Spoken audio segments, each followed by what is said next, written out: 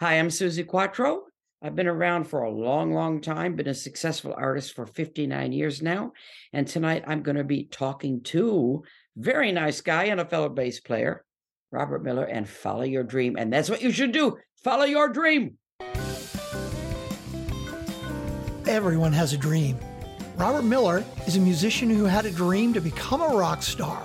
He followed his dream and he succeeded. If you're ready to pursue and succeed at your dream, then listen up and get inspired and motivated to take action today. Welcome to the Follow Your Dream podcast. Hi, everybody. Welcome to another episode of the Follow Your Dream podcast with listeners in 200 countries. I'm Robert Miller, your host. My guest today is Ann Phillips, a triple threat lady. She's had a career spanning pop music, jazz, and commercials. She's a singer, a songwriter, an arranger, and a producer. She's worked with Burt Bacharach, Carole King, Mahalia Jackson, and Ray Charles, just to name a few. In commercials, perhaps her most famous one is the Pepsi campaign in the 1960s called "The Taste That Beats the Others Cold. Pepsi Pours It On," that featured the Turtles, the Four Tops, and others. And in the middle of this episode, as I like to do with all my musician guests, Ann and I are going to do a song fest where I've asked her to pick out a handful of her best works, and we're going to play a little bit and talk about it. You'll get the backstories, and nobody does this in podcasts except for this podcast. And as you know, I like to feature one of my songs in each episode underneath the introduction and at the end, and I try to make it relevant somehow to my guest. And in this instance, I have chosen the song that I wrote called "Hey Jake" from the album East Side Sessions by my band Project Grand Slam. Why did I choose this one? Well, Ann made her mark in the 1960s, and "Hey Jake" is my ode to the 1960s. It's a 60s song through and through, so I thought it fit. So Ann Phillips, welcome to the Follow Your Dream podcast. Great to be here.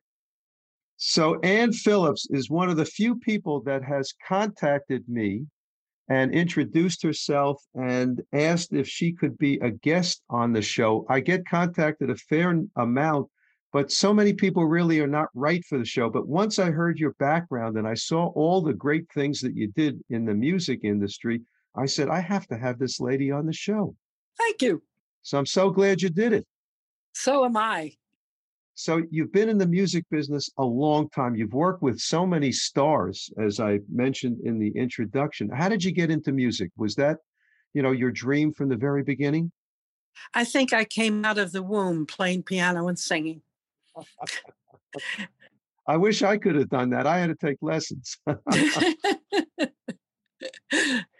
Now, it was funny. I had a boyfriend when I was just about to go to college, and I was at a party somewhere, and the man that produced a show in Philadelphia was there, and I played and sang, and he came over to me and said, "What are you planning to do?" And I said, "I plan to be a singer." And my boyfriend said, "You're not serious, are you?"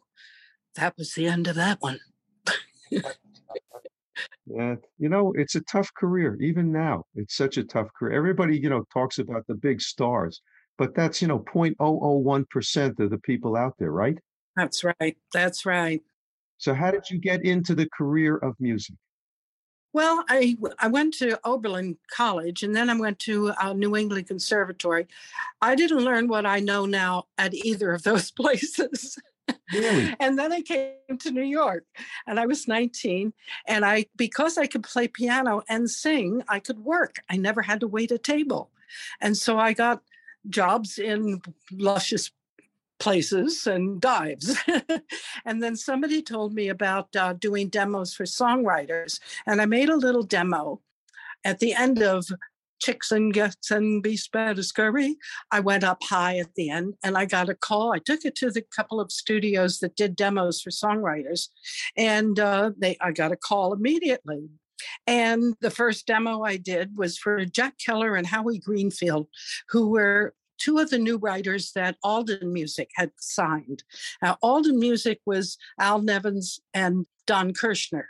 And they were wise enough, first of all, to recognize the kids that were writing the new music, because this was all in Great American Songbook days. We're talking about late 50s and stuff. And this was the Brill building that everybody was located in, I assume? Alden wasn't in the Brill. They were in 1650 Broadway, which was a Nearby. Warren. I mean, yeah.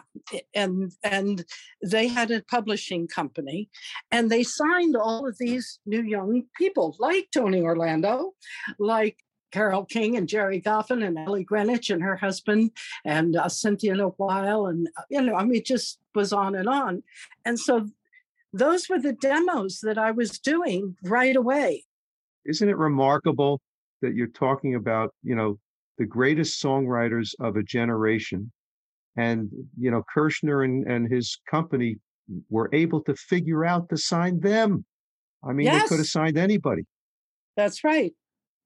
All right. So you're with Don Kirshner, who everybody in the music business knows. And then he was on television later with Don Kirshner's rock concert, I think that was. But he was in the business, the publishing business, and he signed all these great writers. So tell me, how did you fit in with that? Were you working with the Carole Kings of the world at that time? No, I was a jazz player, jazz piano and singing. And that was how actually I did mainly background, but some foreground stuff. Carole did all her foregrounds. I did on It Might As Well Rain Until September. I'm all the background parts. That got released as a final. All right. But I need to understand this. So Carole King is writing, and she's doing demos of what she's writing, and you're participating in those demos. Is that it? Yep. There were always background singers in those. And so I was doing mostly for Alden Music, for all of those writers, like Ellie Greenwich and Carole and so forth. I was doing background stuff, but I had, every day, at least 2 or 3 demo sessions at the little studio associated where most of the demos were done. And were the demos just, piano and voice, or were they full orchestrations, or what? Piano, voice, guitar, drums, always. Okay.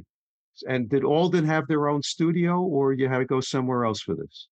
There were 2 or 3 little studios that most of these demos were done.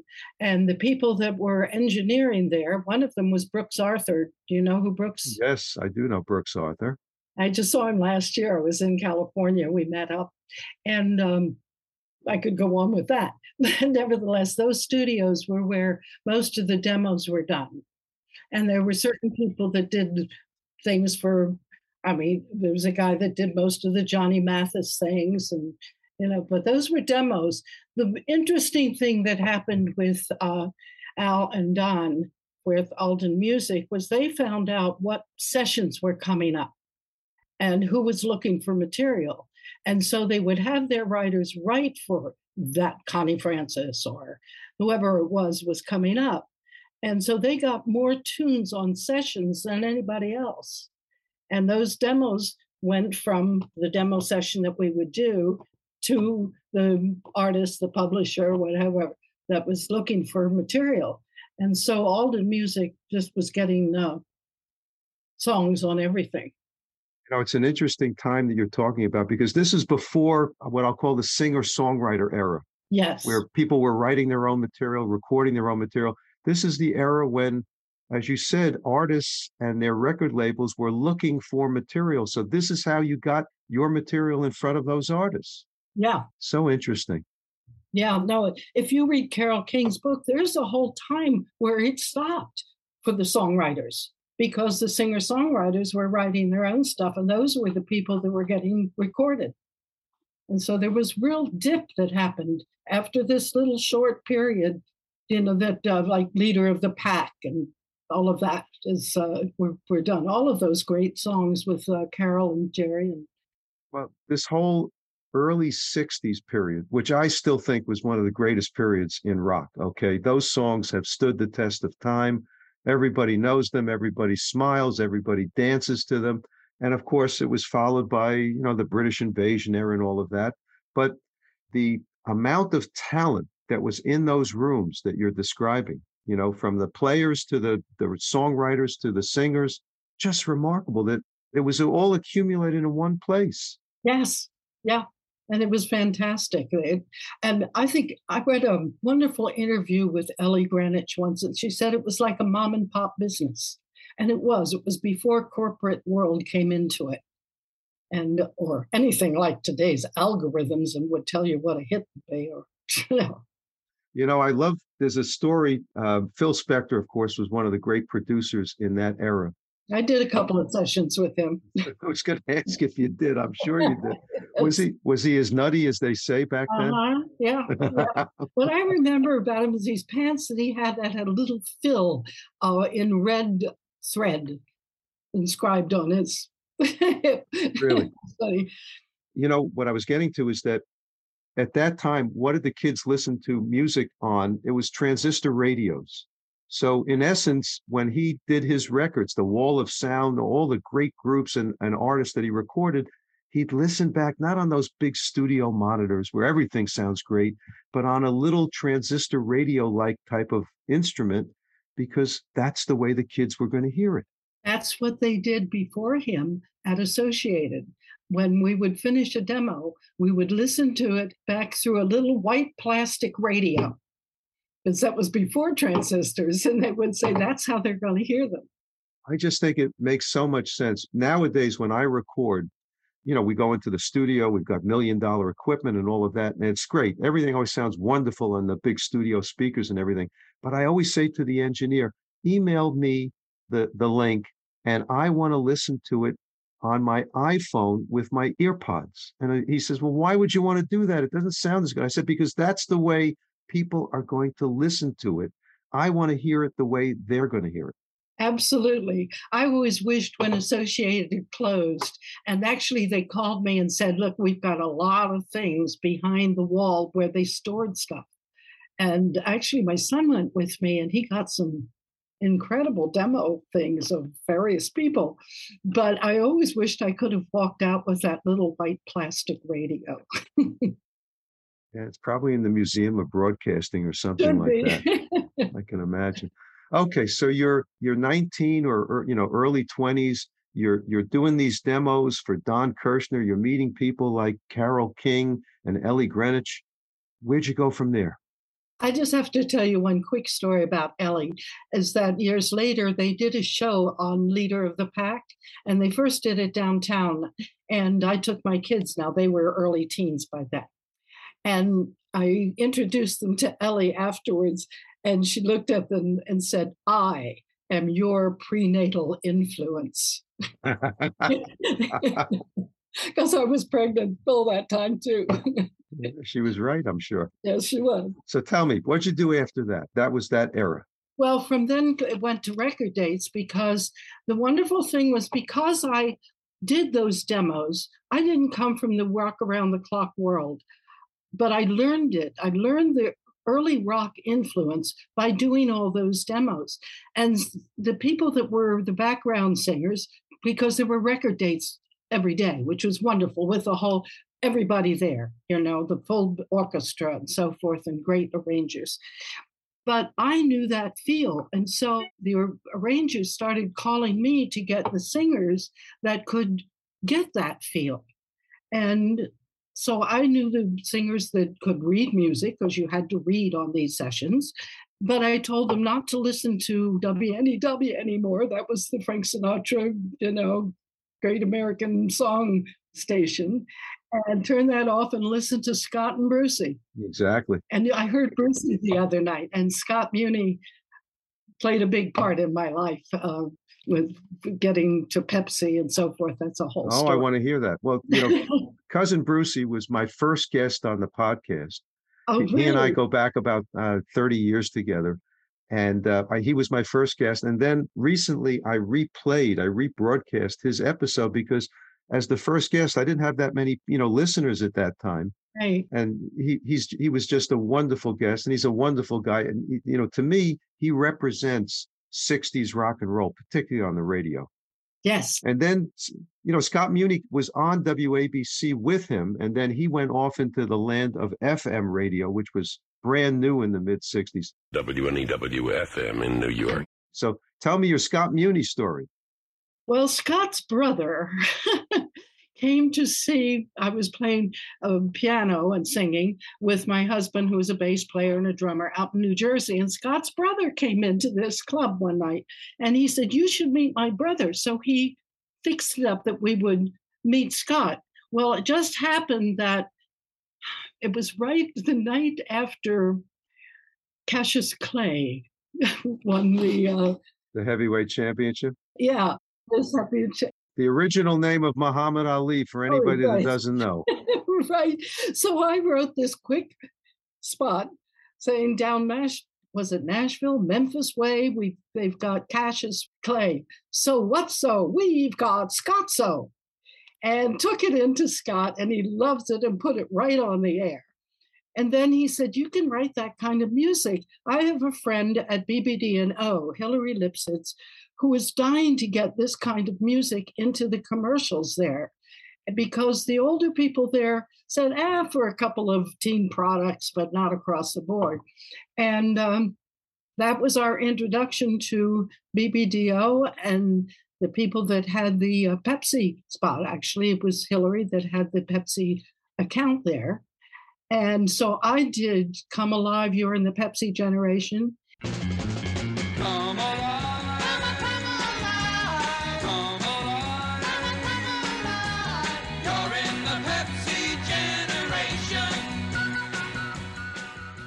In the style, first of a demo with my people, and then we did it real with the Hondells and the Four Tops and Martha and the Vandellas. And Come Alive, You're in the Pepsi, but a whole different version, not the swinging version that Joni Summers sang, just a whole different rock kind of version.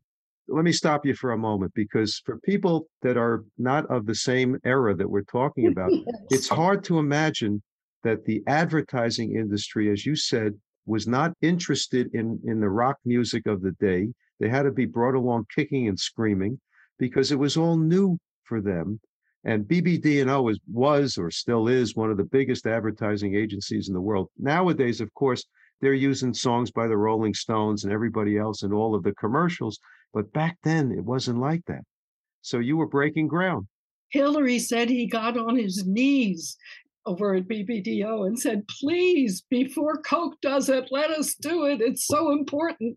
And that's how I got into the whole Pepsi thing. And then the next campaign was a year or so later, and they didn't have, they went to just the four people that had done Pepsi commercials, Sid Raymond, Peter Metz. Anyway, I won't go through that whole long story of finally getting to the commercial, taste that beats the others cold, Pepsi pours it on.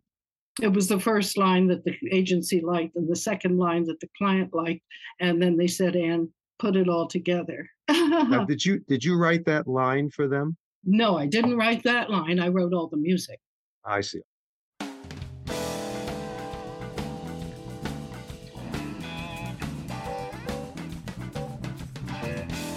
Hi, everybody. This is Robert Miller, your host. You know, I've been fortunate have so many amazing guests on this podcast. Famous musicians, actors, directors, photographers, and other creatives. I've been asked many times how I get such great guests. The answer is in several ways. Some contact me directly, some come through their manager or public relations firm, and many come from referrals by my other guests. Well, now I want to open up the process to you, my listeners. I'm sure that some of you know a famous or interesting or accomplished person, someone who has followed their dream to success and who would make a great guest on this podcast. If you know someone like this, I'm inviting you to contact me or have them contact me. Shoot me an email at robert@followyourdreampodcast.com. That's robert@followyourdreampodcast.com, and tell me who you've got.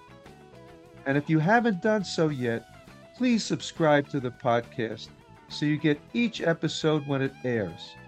And also, you must visit our website at followyourdreampodcast.com, where you can listen to all of our episodes and much more.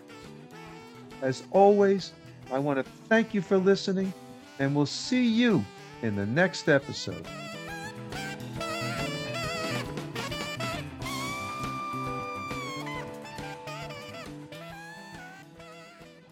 You know what?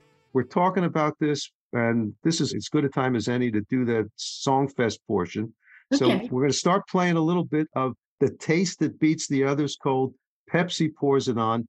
And we've got like a string of a couple of different bands or groups or artists that are playing it. Here come the Four Tops. Taste that beats the others cold. Pepsi pours it on. Here are the Turtles. Taste that beats the others cold. Pepsi pours it on. Martha Reeves and the Vandellas. Hey, taste that beats the others cold. Pepsi pours it on. Linda Ronstadt and the Stone Ponies. Taste that beats the others cold. Pepsi pours it on. Taste that beats the others cold. Union Gap. Pepsi pours it on. Why don't you tell us how that whole thing developed? Well, at that time, we had a rep, and he just called up, to whoever the manager for an artist was, because we wanted the Four Tops, and they said yes, and we didn't pay $1 million. It was like $3,000 or something they got paid. And they came in, and of course they said, shall we bring our arranger with us? And they said, no, we've got one. Well, that one was me. I spent a lot of time listening to each one of those artists' records so that I could put my song, Taste That Beats the Others Cold, into their style. So in other words, the Four Tops comes into the studio, and did they know the song at that point, or you had to teach it to them, or what? I got to teach it to them. All right. Did they come in kicking and screaming, or saying, why are we doing this, or did they want to do it? No, they came up thinking, like Wilson Pickett, thinking you ought to sing it like a jingle, like really white. And what it took to get these guys to say, no, we what you do.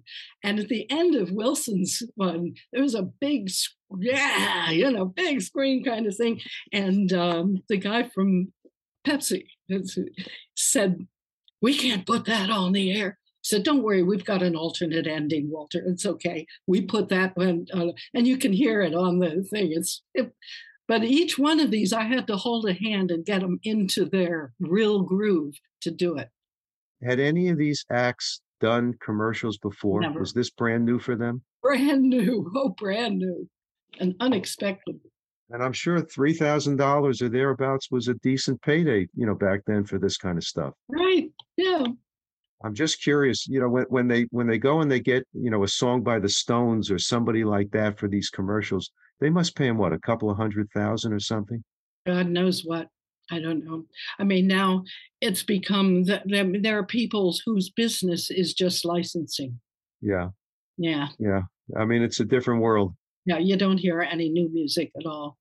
Okay. So did you go on to do other commercials besides the Pepsi commercials? Oh, a whole lot. It did Revlon, and we did a lot with a lot of different groups. And then the people that I used in New York that knew how to sing with that feel. In fact, that turned into my own group, Queen Anne's Lace. And I did a whole album. It was an album then of those songs. I think I sent you. We're going to play one of them in a moment. But, I'm just thinking back to this era. There were a couple of songs that started out as commercials and they became pop hits. I'm thinking of the Alka-Seltzer commercial, for example. Whatever shape your stomach's in. You remember that? No, I don't.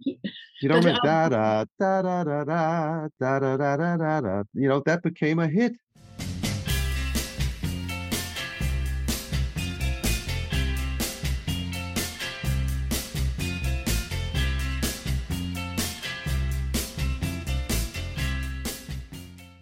Okay, it started out as a commercial.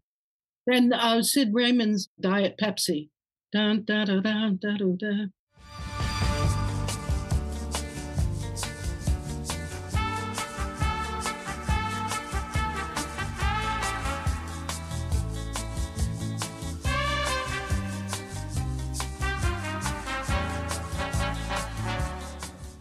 That became a big hit, and actually was a real problem because the agency didn't want that song out there when their commercial was on because it would use it up.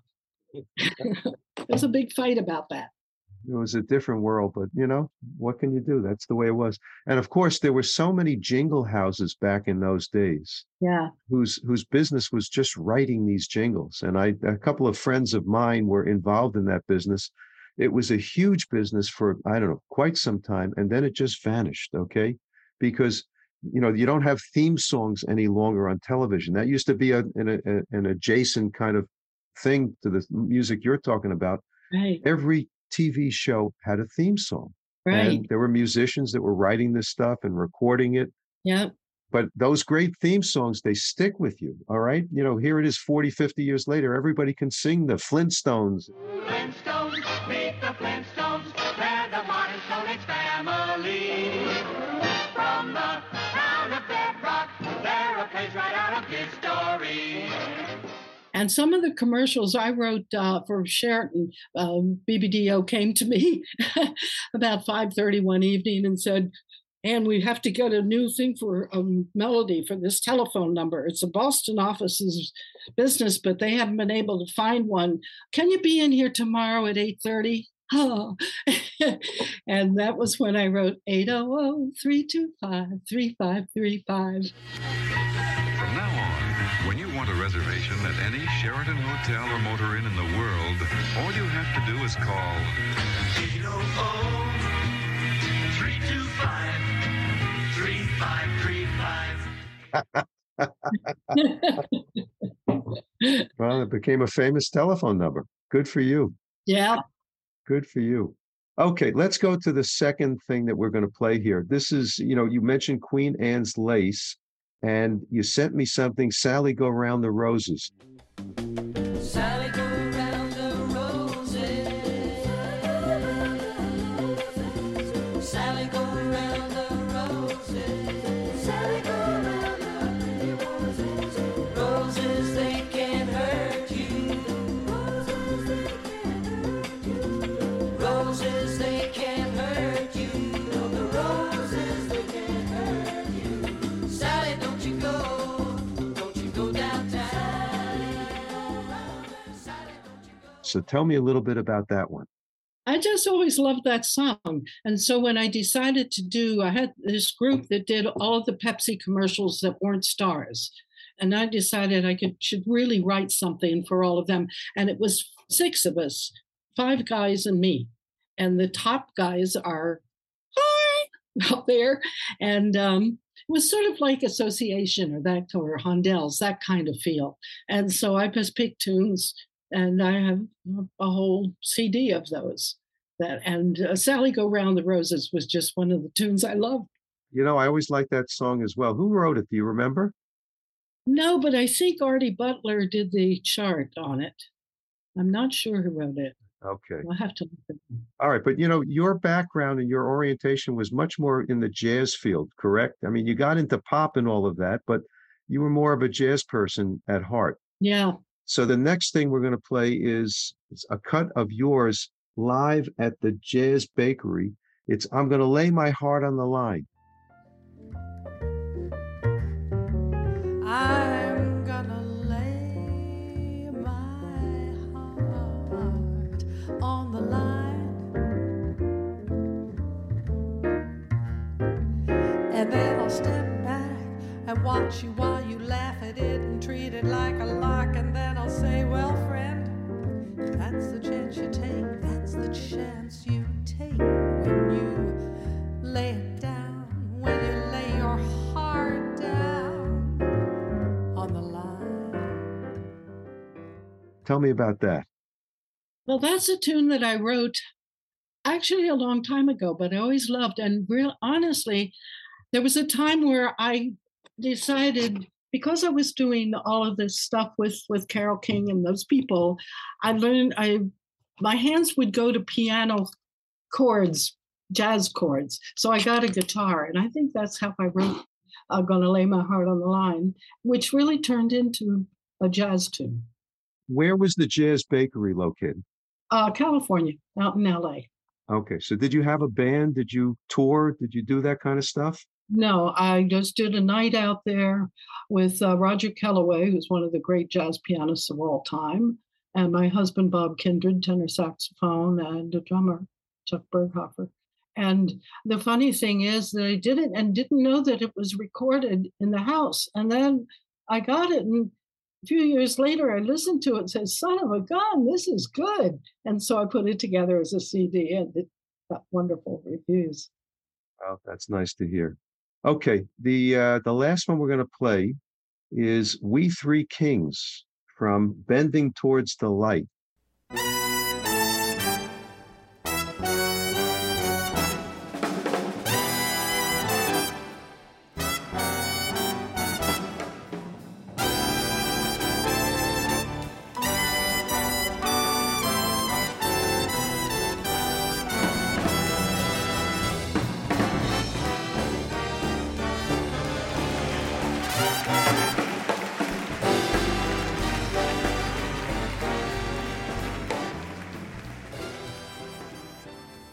Tell us about that.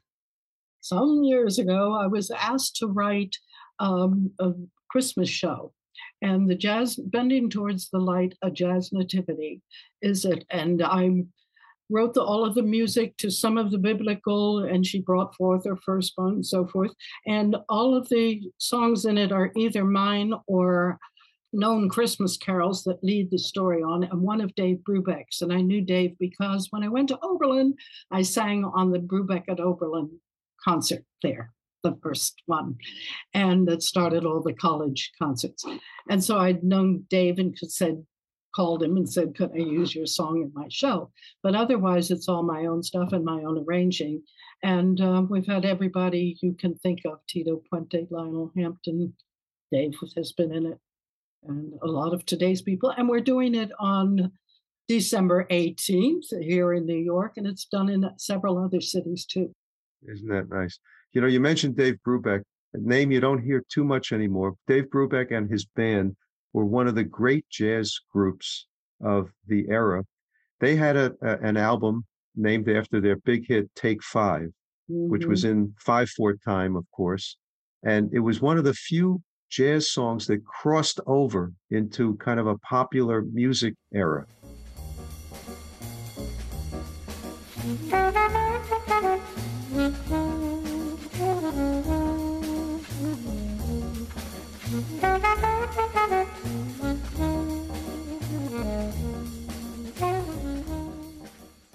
There really weren't that many jazz songs that crossed over, but Dave Brubeck and his band, that did cross over. And Yes. what a marvelous record. As I was growing as a musician, that was always one of my favorite albums. That was one of the greatest groups. And I will tell you, their sons, Chris and Darius, they have a group now that's spectacular. And Chris Brubeck is one heck of an arranger. Interesting you mention him, because way back in the day when I was playing, I was living in Boston. In fact, I had a group that had a number of guys from New England Conservatory, Oh, and we played all around Boston. And one of the places we played was a joint date with Dave Brubeck's sons, which I still remember to this day. So that was a lot of fun. Now I'm sure that half the places that we played in Boston don't exist any longer, but that's a whole other story. All right, so what's in the future for Ann Phillips? Well, right now, you caught me in the middle of working on all the publicity for the Jazz Nativity this year. We're doing it in a spectacular place, a church. We haven't done it for 2 years because of COVID. Otherwise, we've been doing it since 1985 Good for you. with all of these people and great band and great singers and so forth. And it's really a show. It's not a concert. It's a theater piece. And it really just, well, people love it and children love it. And actually, we're doing a children's project this year where you can sponsor a child. We did that some years ago, and we had about 400 kids that were from various organizations, Boys and Girls Club and stuff, be able to come see it. Yeah. If you want to introduce them to jazz, you better do it some way where they can really love it. Yeah, you're right. That's a good way to do it. We have been speaking here with Ann Phillips.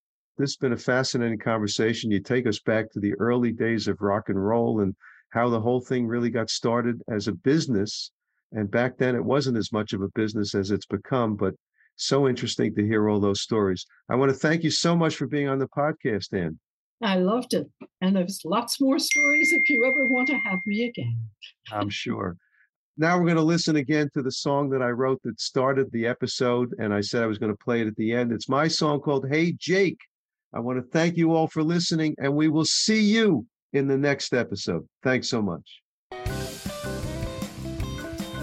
Thanks for listening to the Follow Your Dream podcast.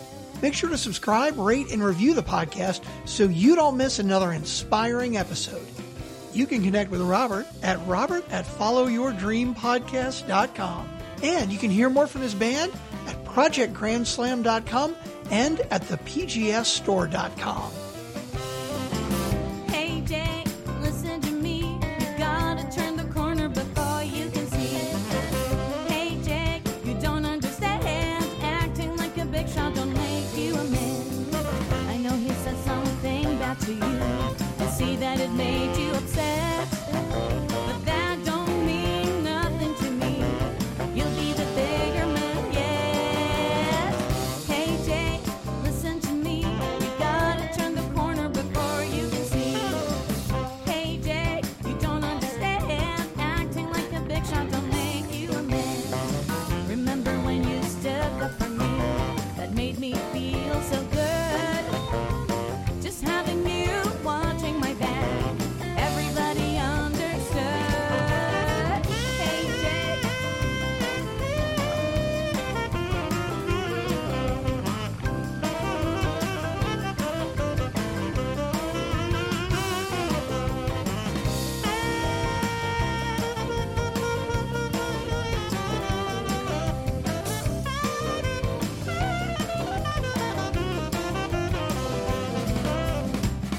The streets are empty and the kids are on the phone. It's quiet now, you see. Let's just go back home. Hey Jake, listen to me. You gotta turn the corner before you can see. Hey Jake, you don't understand. Acting like a big shot don't make you a man. I know he said something bad to you. I see that it made you upset. But that don't mean nothing to me. You'll be the bigger man, yes. Hey Jake, listen to me. You gotta turn the corner before you can see. Hey Jake, you don't understand. Acting like a big shot don't